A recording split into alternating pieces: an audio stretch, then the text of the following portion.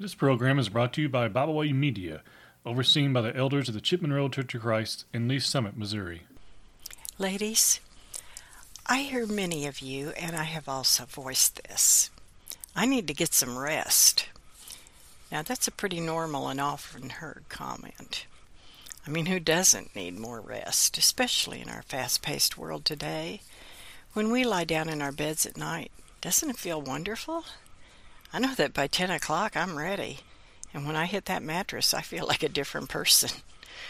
We all need rest for our bodies and for our minds. God understood this, and He designed us in such a way that our bodies recognize that tiredness and would seek a resting place. Our souls are much like our physical body.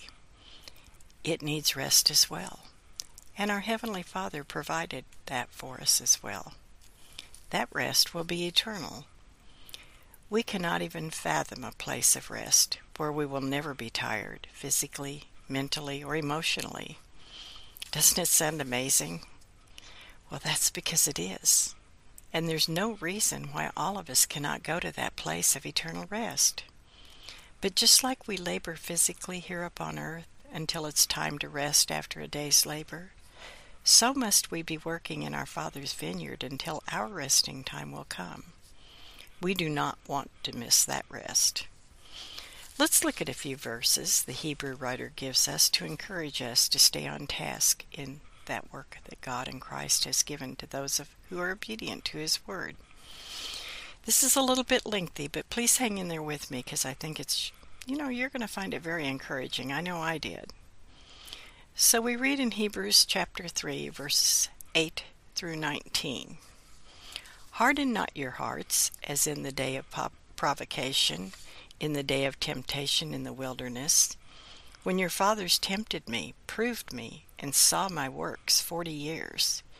Wherefore I was grieved with that generation, and said, They do always err in their heart, and they have not known my ways. So I swear in my wrath, they shall not enter into my rest. Take heed, brethren, lest there be in any of you an evil heart of unbelief in departing from the living God. But exhort one another daily, while it is called today, lest any of you be hardened through the deceitfulness of sin. For we are made partakers of Christ, if we build the beginning of our confidence steadfast unto the end. While it is said, Today if ye will hear His voice, harden not your hearts, as in the provocation. For some, when they had heard, did provoke. Howbeit not all that came out of Egypt by Moses. But with whom He was grieved 40 years, was it not with them that had sinned, whose carcasses fell in the wilderness? And to whom sware He that they should not enter into His rest, but to them that believed not?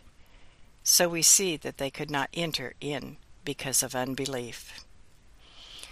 There's some pretty strong things said by the Lord in these passages, aren't there? And they're directed to those who kept provoking Him, not trusting that He would deliver them as He promised. And He addresses this unbelief. They did not know nor understand the ways of God. Are we really that much different today? Do we ever question the ways that God has chosen for us to receive salvation?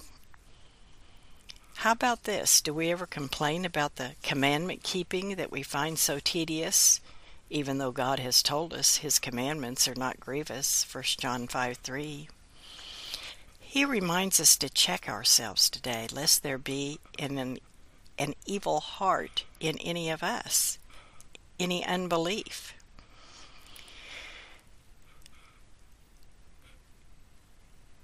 And He tells us to take heed.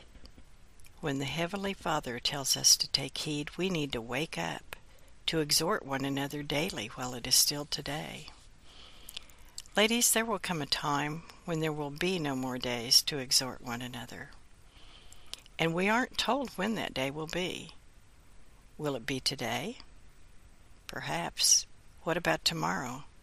Maybe next week? None of us really know.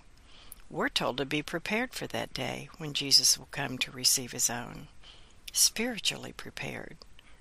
Not found in the darkness of the world, hardened by the deceitfulness of sin.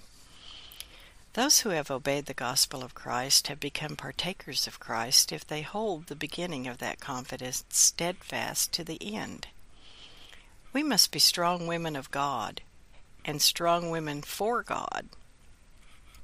We hear women speak all the time, professing to be strong. And I can tell you now that there are multiple accounts of many strong women in the Bible, and I know you know that too.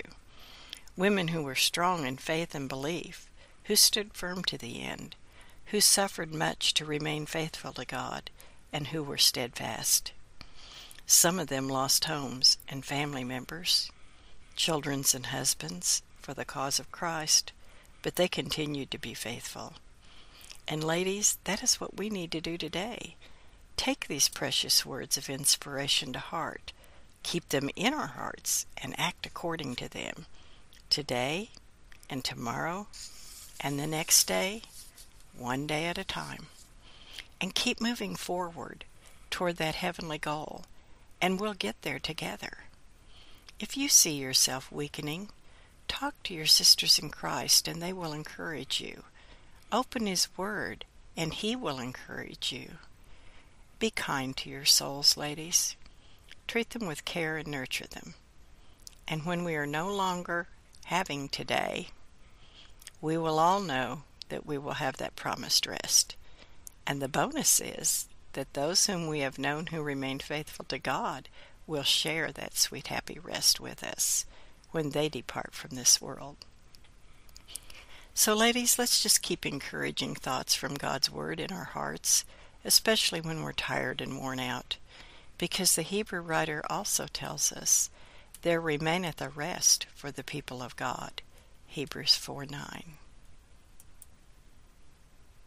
We thank you for joining us today. We hope you have enjoyed this program. You can find out more about Bible Way Media by visiting us at BibleWayMedia.org. You can find us on Facebook, Twitter, and Instagram.